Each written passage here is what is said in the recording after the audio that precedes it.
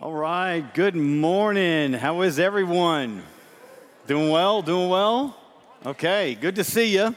Hey, real quick, something that we always do, kind of a new tradition on our one service Sundays, is we give out maybe a book or two. So the only rule is if you take the book, you got to read the book. If you take the book, you got to read the book, all right? So between these two sections, let's see who loves Jesus more. No hands are shooting up. Okay, no. Tim Keller, The Reason for God. Who wants it? Boom, there you go, it's yours. Come on down. The Price is Right. Come on down. Did you ever think you'd hear the price? Come on down, The Price is Right. All right, so great book. And listen, I'm just trying to expose you to Christian authors, right? There's a method to my madness. All right, John Piper, Desiring God. It will absolutely revolutionize your life. Christian hedonism at its finest, finding pleasure in God. It is an amazing book. Who wants it? Who wants it? Okay, no one wants it. All right, you in the back. Pretty lady, you come on down. Come on down. The Price is Right. It is free. Free for you. All right. Terry, come on up, man.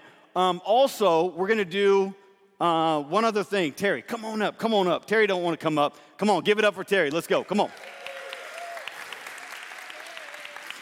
All right, so listen, most people are terrified about public speaking, right? They would rather be dead than public speak. But so I twisted Terry's arm a little bit, right? Come over here, Terry, so we get a good live stream shot for people. Hello to everyone on live stream. All right. So once a month, we want to take like 2 minutes and just highlight someone who's serving. They've jumped into ministry. They're using their gifts, their passions, their talents. And so, Terry, tell us your name. I'm Terry. He's Terry. All right. Terry, now listen, tell everyone where are you serving, like currently? What are you doing, like behind the scenes? You're a behind the scenes guy. I serve in the youth group, the maintenance, and where else? I feel it's Media, live stream. You can thank Terry, he's part of the team. So here's the deal, when he says youth, like literally he gets here like mid-afternoon, and he stays till like 9 o'clock at night. He gets here early, he sets up everything, he's got everything dialed in, he connects with kids, he's training kids on media, and he's hanging out with students. So big, huge commitment on Wednesday night. Terry's my go-to guy. I could not do it without you, my friend. But he's been involved in media. He was instrumental in setting up live stream back in the day. And maintenance, right? Maintenance projects, there's random things. So real quick, why did you start serving? Why are you serving? Like share your heart, your vision with these people. Why should they jump in? Why did you jump in? because I think God gave us all a talent, and it's not right to keep it to yourself. So if you can spread it around, you can help. You can teach the younger guys. Why not? I mean, that's what we're here for. So that's my reason for doing it. I love it. There's so much joy in serving. Give it up for Terry. We appreciate Terry so much.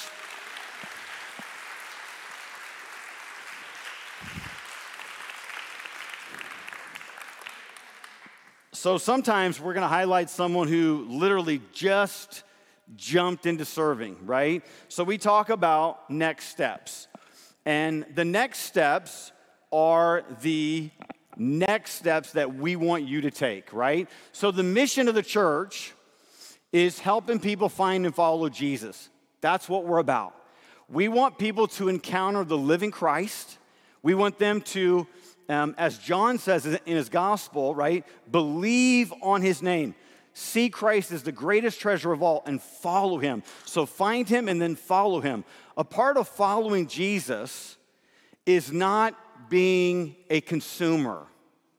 In American culture, I think the status of really American church is people are constantly shopping around, bouncing from one church to the next, you know? And here's the reality. If you're constantly bouncing around, like you're not really going to be able to form lasting friendships, right? The church is a body. We're a family. We're called to do life together. And so it's not about being a consumer. It's about being a contributor. Well, that's a different mindset. When you're a contributor, you're giving, right? It's not just you receiving, you're giving out. So like Terry, a part of our volunteer team, so many volunteers in our church, they're giving, they're investing, right? They're using their spiritual gifts and their talents for the health of the church. And so we want contributors, right? We want contributors, not consumers. We do not exist for ourselves. The church does not exist for ourselves. We exist for the glory of God and for people who are lost to come to find Christ. That's why we're here. That's why we do church, right? And so I hope that you'll really pray and think about getting involved, because there's so much joy in serving the Lord. There really is, you know. I like the acronym JOY, Jesus, others, yourself. And if you get it in that order, life is sweet. Jesus is number one, others is number two, Philippians 2, right? It's about humbling, serving other people, you know, their needs more important than your own. Easier to say that Sunday morning than when someone cuts in line or, you know, someone, you know, tries to be rude and get in front of you or whatever, but then putting yourself last, right? All right, we are going to pick up in the Gospel of John. So here we are, John chapter 1. We are actually going to finish, we're going to get through, or we're going to get all the way through verse 18. So let me read the passage again. Last week was, we talked about Jesus is Light Part 1, and I had so much more I wanted to share, so I just made it a part 2. So here we go. Let me read the passage again for you. A good chunk of these verses we've already dug into and unpacked, so we're not going to do that today, but just for sake of context, let's read it together.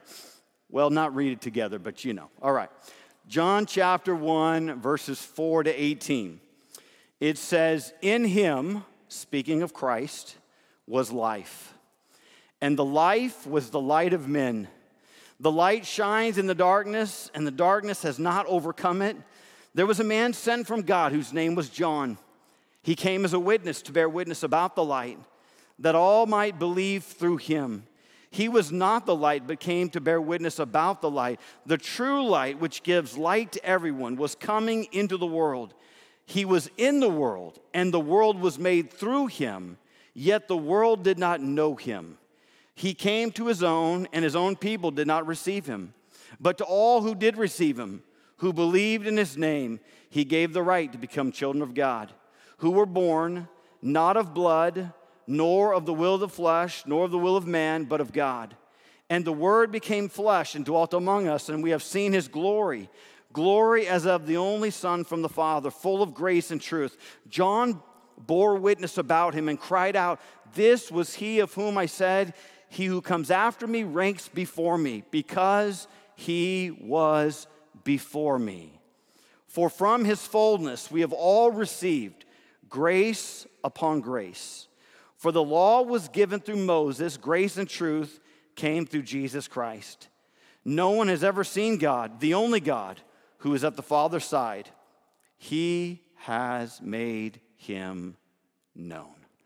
The first 18 verses of the Gospel of John are really known as the prologue. John, if you remember, John is a cousin of Jesus, a first cousin. If you go back to the original message, as I introduced the Gospel of John, you know, you have to do some detective work and look at different passages in the Gospels, but you come to the conclusion that Salome was Mary's sister, making John and Jesus cousins. John is highlighting some themes that he's going to carry throughout the rest of the book. Some believe that the first 18 verses, called the prologue, may have been a hymn, like a spiritual song that when the believers would gather together, they would sing this song together, right? That probably never thought about that. Or some people think that maybe the prologue was this great confession of faith, and the believers would recite it together. John, Jesus' cousin, is driving home one singular truth, and that is Jesus is God wrapped in human flesh. God had a son named Jesus. Jesus is the Son of God, but Jesus, who is God, became a man at the incarnation. John is unfolding this truth one verse at a time. So the question this morning is, and this is a question that people are asking all the time, well, how can I know God? If there is a God, can he be known? And I would say yes, he can be known, because John is telling us in verse 18, no one has ever seen God. And then he says, the only God, referencing Jesus, the only God who is at the Father's side, he has made him known. How can you know this God, this God who is eternal, who created all things? How can you know this God? You know this God through Jesus. Jesus came to reveal who God is. Now, how did he do that?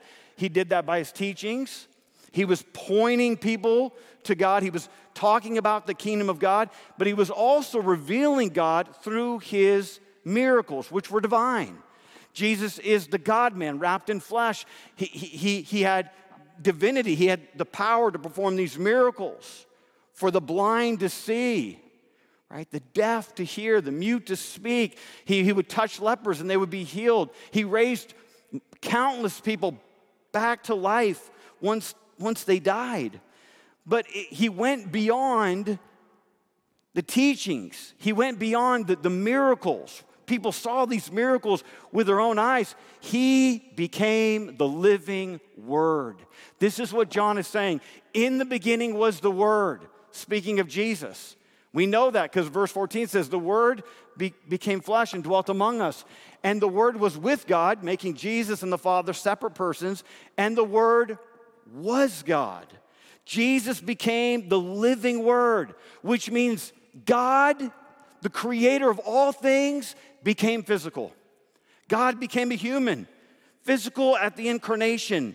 John later says in 1 John, we saw him, we touched him, and we heard him. Last week, we talked about Jesus being the source of all spiritual truth. It says in one of the verses we looked at last week, in him was life. He is the embodiment of life. He is the embodiment of truth. We talked about Jesus being light. He was shining before creation. So there was never a moment when Jesus was created. He has always eternally been, because he's God. He was not created. He is the everlasting Son. He has always been God. He's always shared Trinitarian intimacy and community and fellowship from eternity past into eternity future. It says that he was shining before creation. And the Bible says that he brought light to those living in the shadow of death. People were living in spiritual darkness. Between Malachi and Matthew, between the Old Testament, the last book, and the New Testament, Matthew, Mark, Luke, John, the Gospels, which tell us the Christmas story, there was 400 years of silence. And in those 400 years, there was no prophetic word. There was no revelation. There was no light. And then Jesus comes onto the scene. God the Father sends his Son Jesus at the exact moment. Galatians says, born of a woman, which was a massive statement to make, you know. And Matthew says that a great light shines upon the people. And we know that this light was Jesus. He came to expose the darkness. I like to say it this way. The incarnation was a military invasion. God the Father sent his Son into a war zone. People's lives were broken. Completely just wrecked by sin. And God brings a Savior. God brings a Savior into the darkness of this world. And Jesus, he takes upon flesh, and he penetrates the darkness and the lostness of humanity with the light of his love. The gospel writer Luke says, Jesus came to seek and to save the lost. You see, when it comes to life, you're either living in the shadow of death or you're living in the shadow of the light of his love. You only have two options. There's no in between. Jesus is the dividing line. You either know him intimately and you're walking with him, or you do not know him. You're either a sheep or you're a goat. You're either a part of his kingdom or you're living in spiritual darkness. And the Bible says the God of this world, the enemy, Satan, right? He has blinded the minds of unbelievers. Colossians says this in chapter 1, verses 13 to 14. It says, he has delivered us from the domain of darkness and transferred us to the kingdom of his beloved Son, in whom we have redemption, the forgiveness of sins. So it's very clear all throughout the Bible, right? There is the light of God's love, the light of his kingdom, his marvelous light, his marvelous kingdom, and then there's the kingdom of darkness that is ruled by the prince of the power of the air. But the Bible says that Christ can deliver you. He can deliver you from this domain of darkness, and he can transfer you to the kingdom of his Son. And here's the result of that. When that transfer is made, you've been redeemed. In Christ, you can be forgiven. You don't have to live in your sin.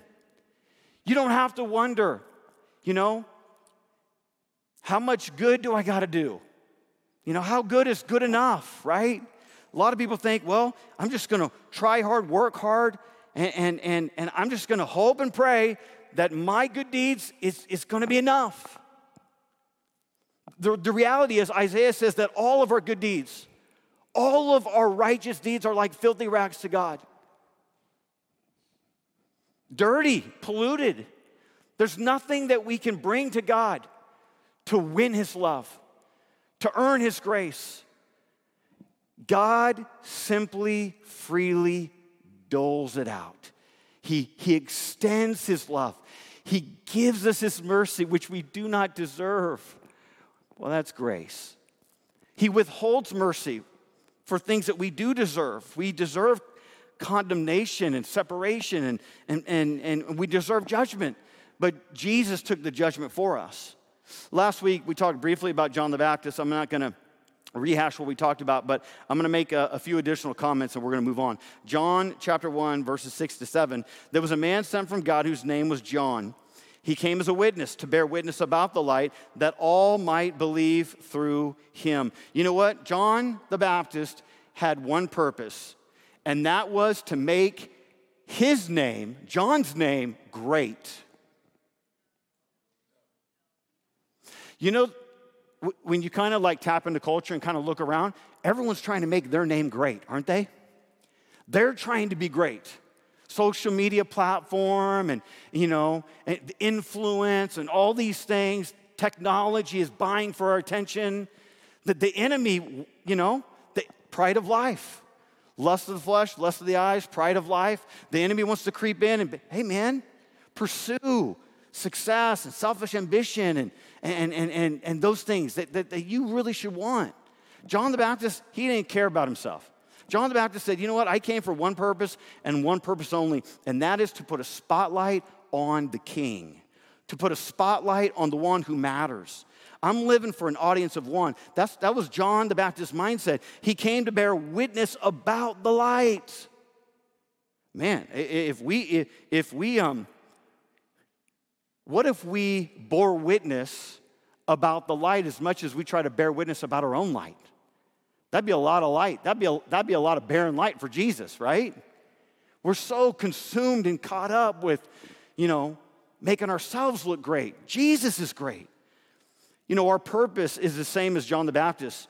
Point people to the light. If you have a broken relationship in your life, fix it for the sake of Christ. Go to that person, reconcile with them, right? You be the bigger person. The Bible says the stronger reaches to the weaker. Romans says that. If you're a strong, mature believer, you're going to reach to those who are weaker. So it takes more character, right? Like stuff that only God can give you to reach to someone who's wounded you, to reach to someone who's hurt you, or maybe you hurt them. And you need to go to them and you need to make it right with them, right? That's a picture of the gospel. Christ comes, and what does he do? He initiates, he pursues, he comes to reconcile. He comes to make things right with us. And so this is a great applicational point for us. If we're going to point people to the light, we got to be reconciled with people. We got to be right with people if we're going to point them to Jesus.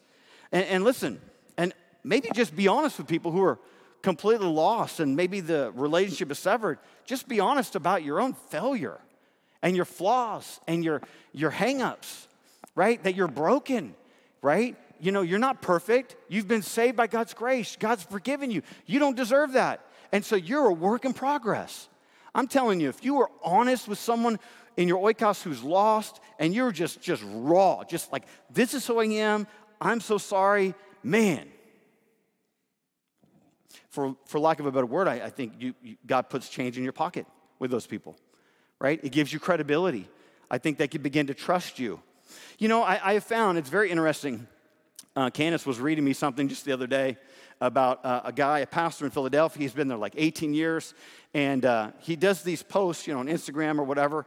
And she was reading me one of his posts recently, and it was like so good. But there was one little phrase that just grabbed my attention.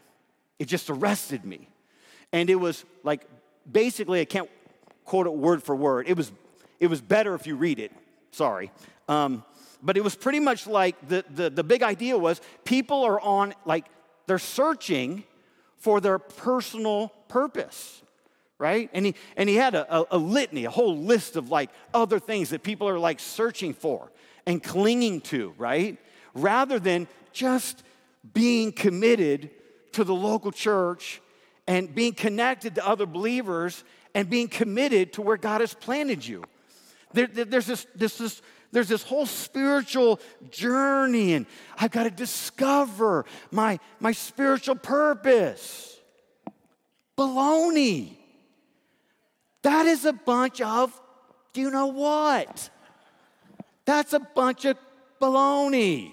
What do you mean you have to discover your spiritual, your personal purpose? It's almost like, I've got to discover this mystical, this purpose. I got to figure it out. No, you don't have to figure it out because your purpose has been given to you. It's been given to you as an assignment from the hand of God. And you know what our purpose is? Let me just make it very clear. The grand theme of redemption, the grand theme of the Bible is redemption. From Genesis to Revelation, every book, every chapter, every verse, every story points to Jesus, the great Redeemer. The Bible is about Jesus. It's about man who is fallen, but then it's about a God who's so merciful. He's so gracious. He's so kind. What does he do? He pursues humanity. And he pursues and he pursues and he pursues to save us, to forgive us, to make our lives right. Right? That's the grand purpose of the Bible. It's redemption. That's the gospel. A holy God pursuing sinful humanity so that we might be right with him. The purpose of your life is to know the God who's been chasing you. The purpose of life is to know this God that loves you, that created you in his image, that gave his life for you. The purpose of the Christian life is to know God and to make him known. I think we have so complicated. What's your purpose? What's my purpose? I got to figure out my purpose, Like, listen, your purpose is not so much in doing. I think we get caught up in doing. I got to find. No, your purpose is embracing who you are in Christ. Your purpose is anchoring your identity to the cross. Your purpose is found in God. He defines your purpose. It's about knowing the Savior and walking with the Savior. We've made it so complex. So next time someone says, what's your purpose? Know God and make him known, right? Jesus said, go, make disciples of all nations. Jesus is like, I want you to go. I want you to go. I want you to go. I want you to know me as you're going with me, because it's a co-mission. Your purpose is to know God and make him known. Purpose and mission go hand in hand. Your purpose is always connected to your mission.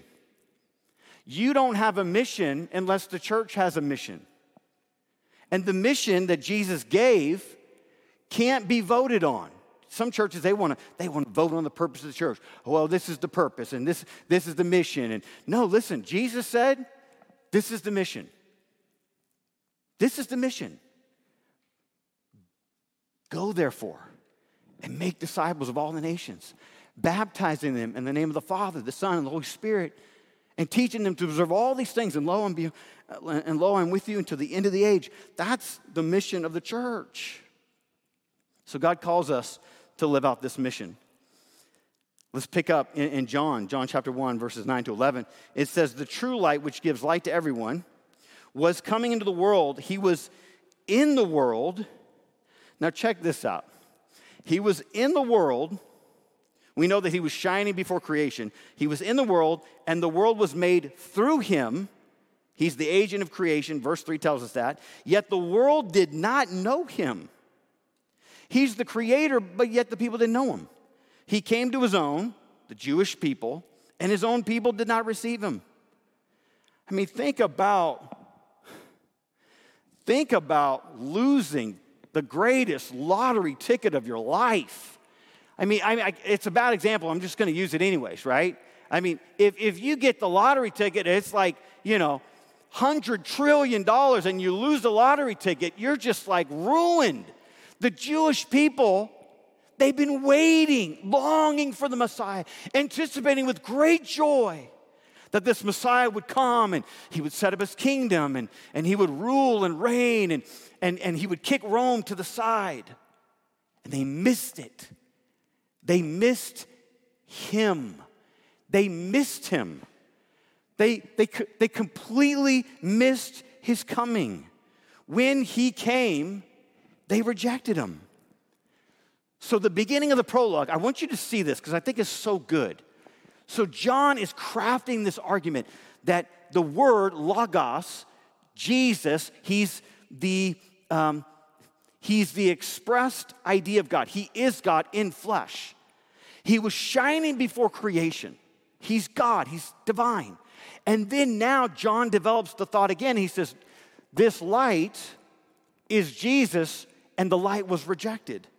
This light was rejected by his own people. His own people didn't receive him as light. They saw him as a man who was demon-possessed, a man who was a glutton, a man who was a friend of sinners and tax collectors. Fast forward to the 21st century, people today, they see Jesus as a good moral teacher. He's just a good moral teacher, right? Or you know what? He's this like social revolutionary guy. Like he loved the poor. He fed the poor, and he was a good example. He's a good example to follow. John is saying they did not receive him. They did not see him for who he was. They didn't see him as God. They didn't see him as the creator, the agent of creation. They didn't see him as eternal, the Son of God. So here's point number one. You can receive the light or reject the light. Because here's the deal. The light is shining. The light is shining whether you like the light or not. He was shining before creation. He shines through the pages of his word. He shines throughout history. And he's shining right now. And the Bible says that we're little lights. Paul says, I think he told the believers at Philippi that we're little lights in this perverse and twisted generation. We are little lights as believers. Jesus is shining through his church, which is his body, the bride of Christ. Look at John 1, 12 to 13. It says, but to all who did receive him, who believed in his name, he gave the right to become children of God, who were born not of blood, nor of the will of the flesh, nor of the will of man, but of God. Now, real quick, do you remember John's purpose in his gospel? His purpose is tucked away at the end of the gospel of John. John chapter 20, 30 and 31. Now, Jesus did many other signs. The word signs there is John's word for miracles. He did many other signs in the presence of the disciples, which are not written in this book. But these are written so that you may believe that Jesus is the Christ, the Son of God, and that by believing you may have life in his name. So here's the purpose. John is saying, here's the grand purpose of my book. And the purpose is so that you may believe that Jesus is the Christ, the Son of God. John is declaring, and he's showing us from the very beginning, from the very starting point. John chapter 1, he is declaring Jesus is the Son of God. It's not just a declaration. He's not just taking a bullhorn and saying, Jesus is God, he's wrapped in human flesh, he's the Son of God. He goes beyond something that can just be knowledge-based. He moves knowledge to action. He says, you got to do something about it. This is not just a declaration. He wants us to do something with this knowledge. And what is that? And that by believing, you may have life in his name. So the beginning of verse 12, it says, but to all who did receive him. So that now there's this contrast. Just a moment ago, John is saying his own people, his own family. We know his own family. Besides Mary, they did not believe. You see Mary's heart and devotion, but I think she really grew in that knowledge. But his brothers, his sisters completely rejected him. And then later down the road, his brother, James, little brother, becomes a believer. He believes that his older brother is indeed the Son of God, and he becomes one of the pillars of the early church. He becomes one of the spiritual leaders in Jerusalem. John, a cousin of Jesus, believes that Jesus is the Christ, the Messiah. So now John shifts and makes this contrast. Yeah, his people rejected him, but to all who did receive him. You know, that word receive can be translated take hold of. It could be translated obtain or grasp, right? So like this word believe, which is the word for faith, John is using it. It's more than like this intellectual belief. It's more than intellectual faith. It actually means to trust Jesus. I mentioned this a few weeks ago when we started the gospel. It means to trust Christ. It means to rely upon Christ.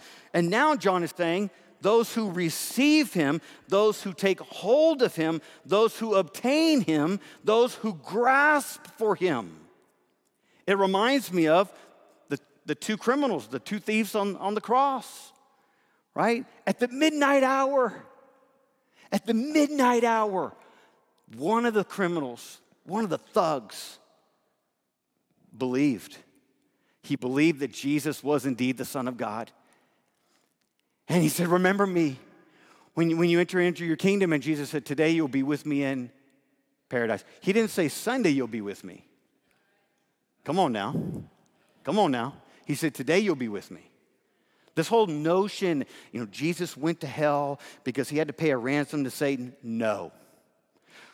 Sin nailed to the cross, debt paid, it is finished, right? We know that the curtain of the temple split in two, which means now, because of Christ, because of the sacrifice, you have direct access to God. Because of Jesus, because of Christ. So John is saying this is more than intellectual descent. You've got to take hold of, you've got to obtain, you've got to grasp. You have to receive Christ. I think to receive Christ is to believe in Christ. To believe in Christ is to receive Christ. I think receiving is not hard. I think receiving Christ is a very simple thing. Jesus said, he told his disciples on one occasion, don't let the little children, don't hinder them from coming to me, right? I mean, Jesus loved kids. Think about this. The children loved Jesus. He was invited to weddings. He had to have been a pretty cool dude, right? I mean, the kids loved him. And he was all, he was, man, I could just picture Jesus with these kids, how much fun he had with them. He tells us to come to him with faith like a child. Children at a young age, they don't have all the answers. They just don't. They have simple faith, right? Very simple faith. They understand simple concepts. The good news, the gospel, is so simple. God created everything. Man rebelled and sinned against him. God pursued humanity, eventually sent his son Jesus, born of a virgin, sinless life, Son of God, perfect in every way, died on a cross, paid the debt we could not pay, was buried in a borrowed rich man's tomb. 3 days later, came from the grave. He's at the right hand of the Father, and he's interceding for us. If we come to Christ and we receive him, we believe in him, we trust in him, we're trusting in him, we're grasping for him, we come to a point where we acknowledge the depravity of our own soul, the dark stains of our own sin, and how much we desperately need God. Here's what I have found. This is what I believe. I think people don't want to receive Christ because they don't think they need him. They don't think they need him. If you have everything at your fingertips and you're lost, you might think, I don't need Jesus. People don't receive him because they think they don't need him. But we desperately need him. We need the redemption and the forgiveness that he offers to us as a free gift. When I think of receiving, I think of my kids, especially when kids are really little, toddlers, that's the best stage, man. But as a dad, I could say that, right? It's the best stage. 2, 3-year-old. I mean, it's just like, give them something. They just take it, right? You just receive that gift. That's what it means to receive, to believe, right? So, but I think there's a choice. I think you have to make a choice to trust Christ, but ultimately God does the saving in your life. God's the one who opens your eyes to truth. He leads you by the Holy Spirit. He convicts you of your sin. And I think you come to the end of yourself. I think you come to the end of yourself. You realize, man, I am so broken. And I need the grace of God. I need forgiveness. And my life needs to be right with him. I like Revelation 3:20, where it says, behold, I stand at the door and knock. If anyone hears my voice and opens the door, I will come into him and eat with him and he with me. So Jesus is, he's at the door of your heart. He's at the door of your life. And here's the deal. Jesus, he's not going to force his way into your life. He's a gentleman. You have to open that door. And opening that door is an act of faith. When you place your faith in Christ, you become a child of God. There is this wacky new age spiritual notion that we're all the children of God. You're a child of God. I'm a child of God. Doesn't matter what you believe. We're just all children of God. That's not what John's saying. John, first cousin of Jesus, who spent time with him, saw him, touched him, heard the teachings, saw the miracles, saw the resurrected Christ, the risen King. He said, no, he's the Son of God. And the only way to become a child of God is if you believe in his name. The message in the New Testament, the message for the early church was there is salvation in no one else except Christ. No other name has been given among men. The Bible says in the book of Philippians that every knee will bow and every tongue will confess that Jesus is Lord. That word Lord means master, sovereign, ruler of the entire universe. You can either bow your knee and confess with your mouth that Jesus is Lord with a soft, tender heart and willing knees falling on the ground, or you can be pushed down. But every person will bow the knee. And every person will confess someday that Jesus indeed is Lord. Why do people not receive him? I'm just not that bad. I'm just not that bad. I'm just not that bad. I'm a pretty good person, right?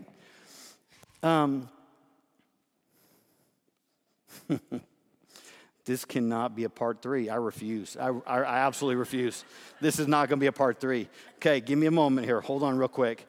Let me touch on this real quick, okay? So the message of the gospel is that you will turn from your sin, repentance.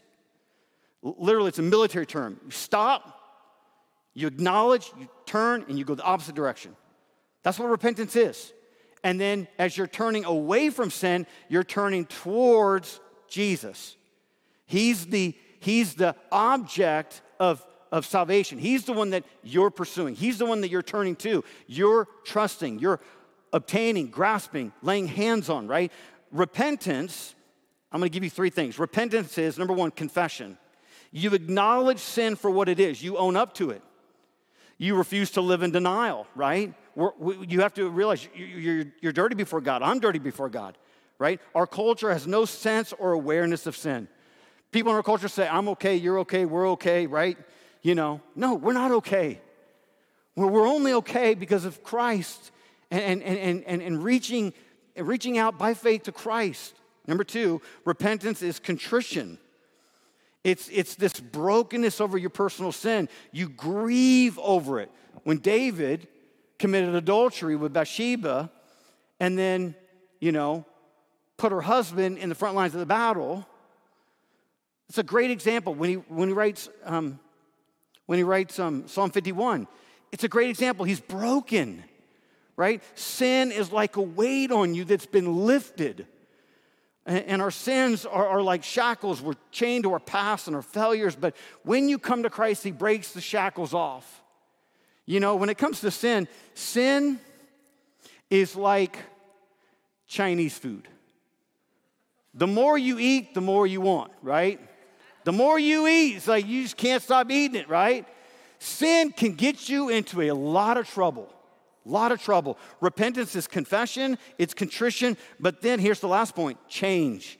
You got to do something about your sin, right? You have to have a change of heart and a change of mind. You have to change your thinking and your doing. Repentance is a two-sided coin. You turn from your sin, you turn to God by faith. That's the gospel. You don't clean up your life. People say, well, you got to clean up your life before you come to God. No, you come to God and he'll clean you up. He'll forgive you. He'll save you. And he'll give you purpose in him. Okay, I got to skip that whole section. Here we go. Point number 4. Jesus, the light of the world, came and lived among us. Okay, so give me 2 minutes. Here we go, 2 minutes. So the word, the Logos, is Jesus. Verse 14, it says that hold on, I skipped the passage. I got to read it. Hold on. John chapter 1, verses 14 to 18. It says, and the Word became flesh and dwelt among us. Circle the word dwelt. We're going to come back to that. And dwelt among us. And we have seen his glory. Glory as of the only Son from the Father, full of grace and truth. John bore witness about him and cried out, This was he of whom I said, he who comes after me ranks before me because he was before me. For from his fullness we have all received grace upon grace. For the law was given through Moses, grace and truth came through Jesus Christ.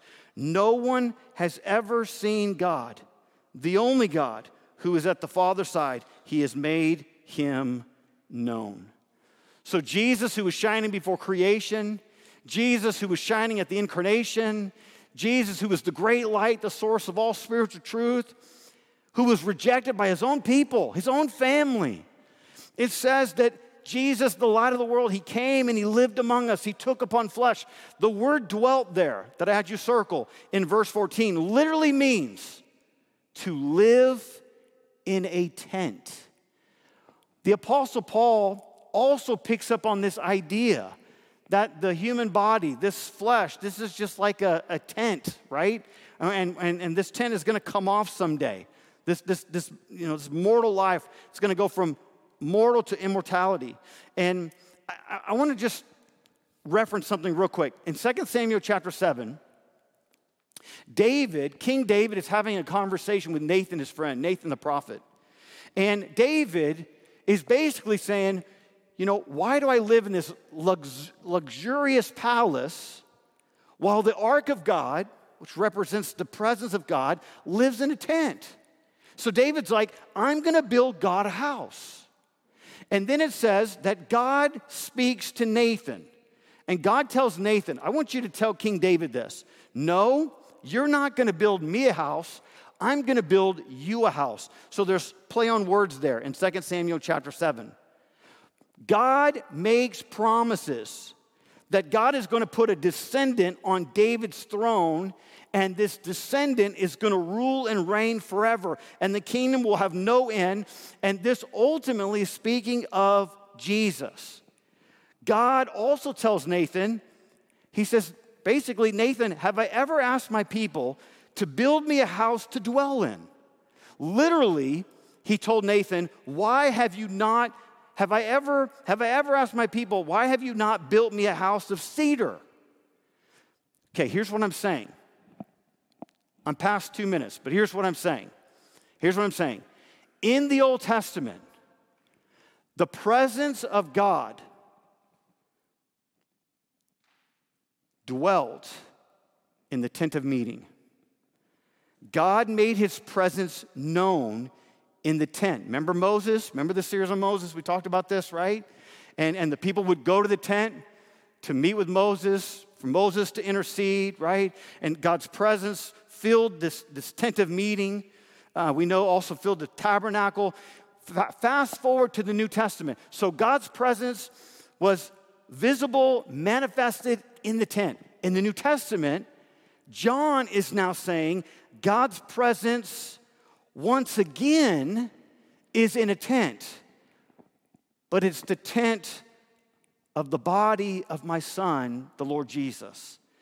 The presence of God moved from a place to a person. In the Old Testament, you had to go to the tent. In the New Testament, you go to Jesus. So if you want to experience the presence of God, go to Jesus.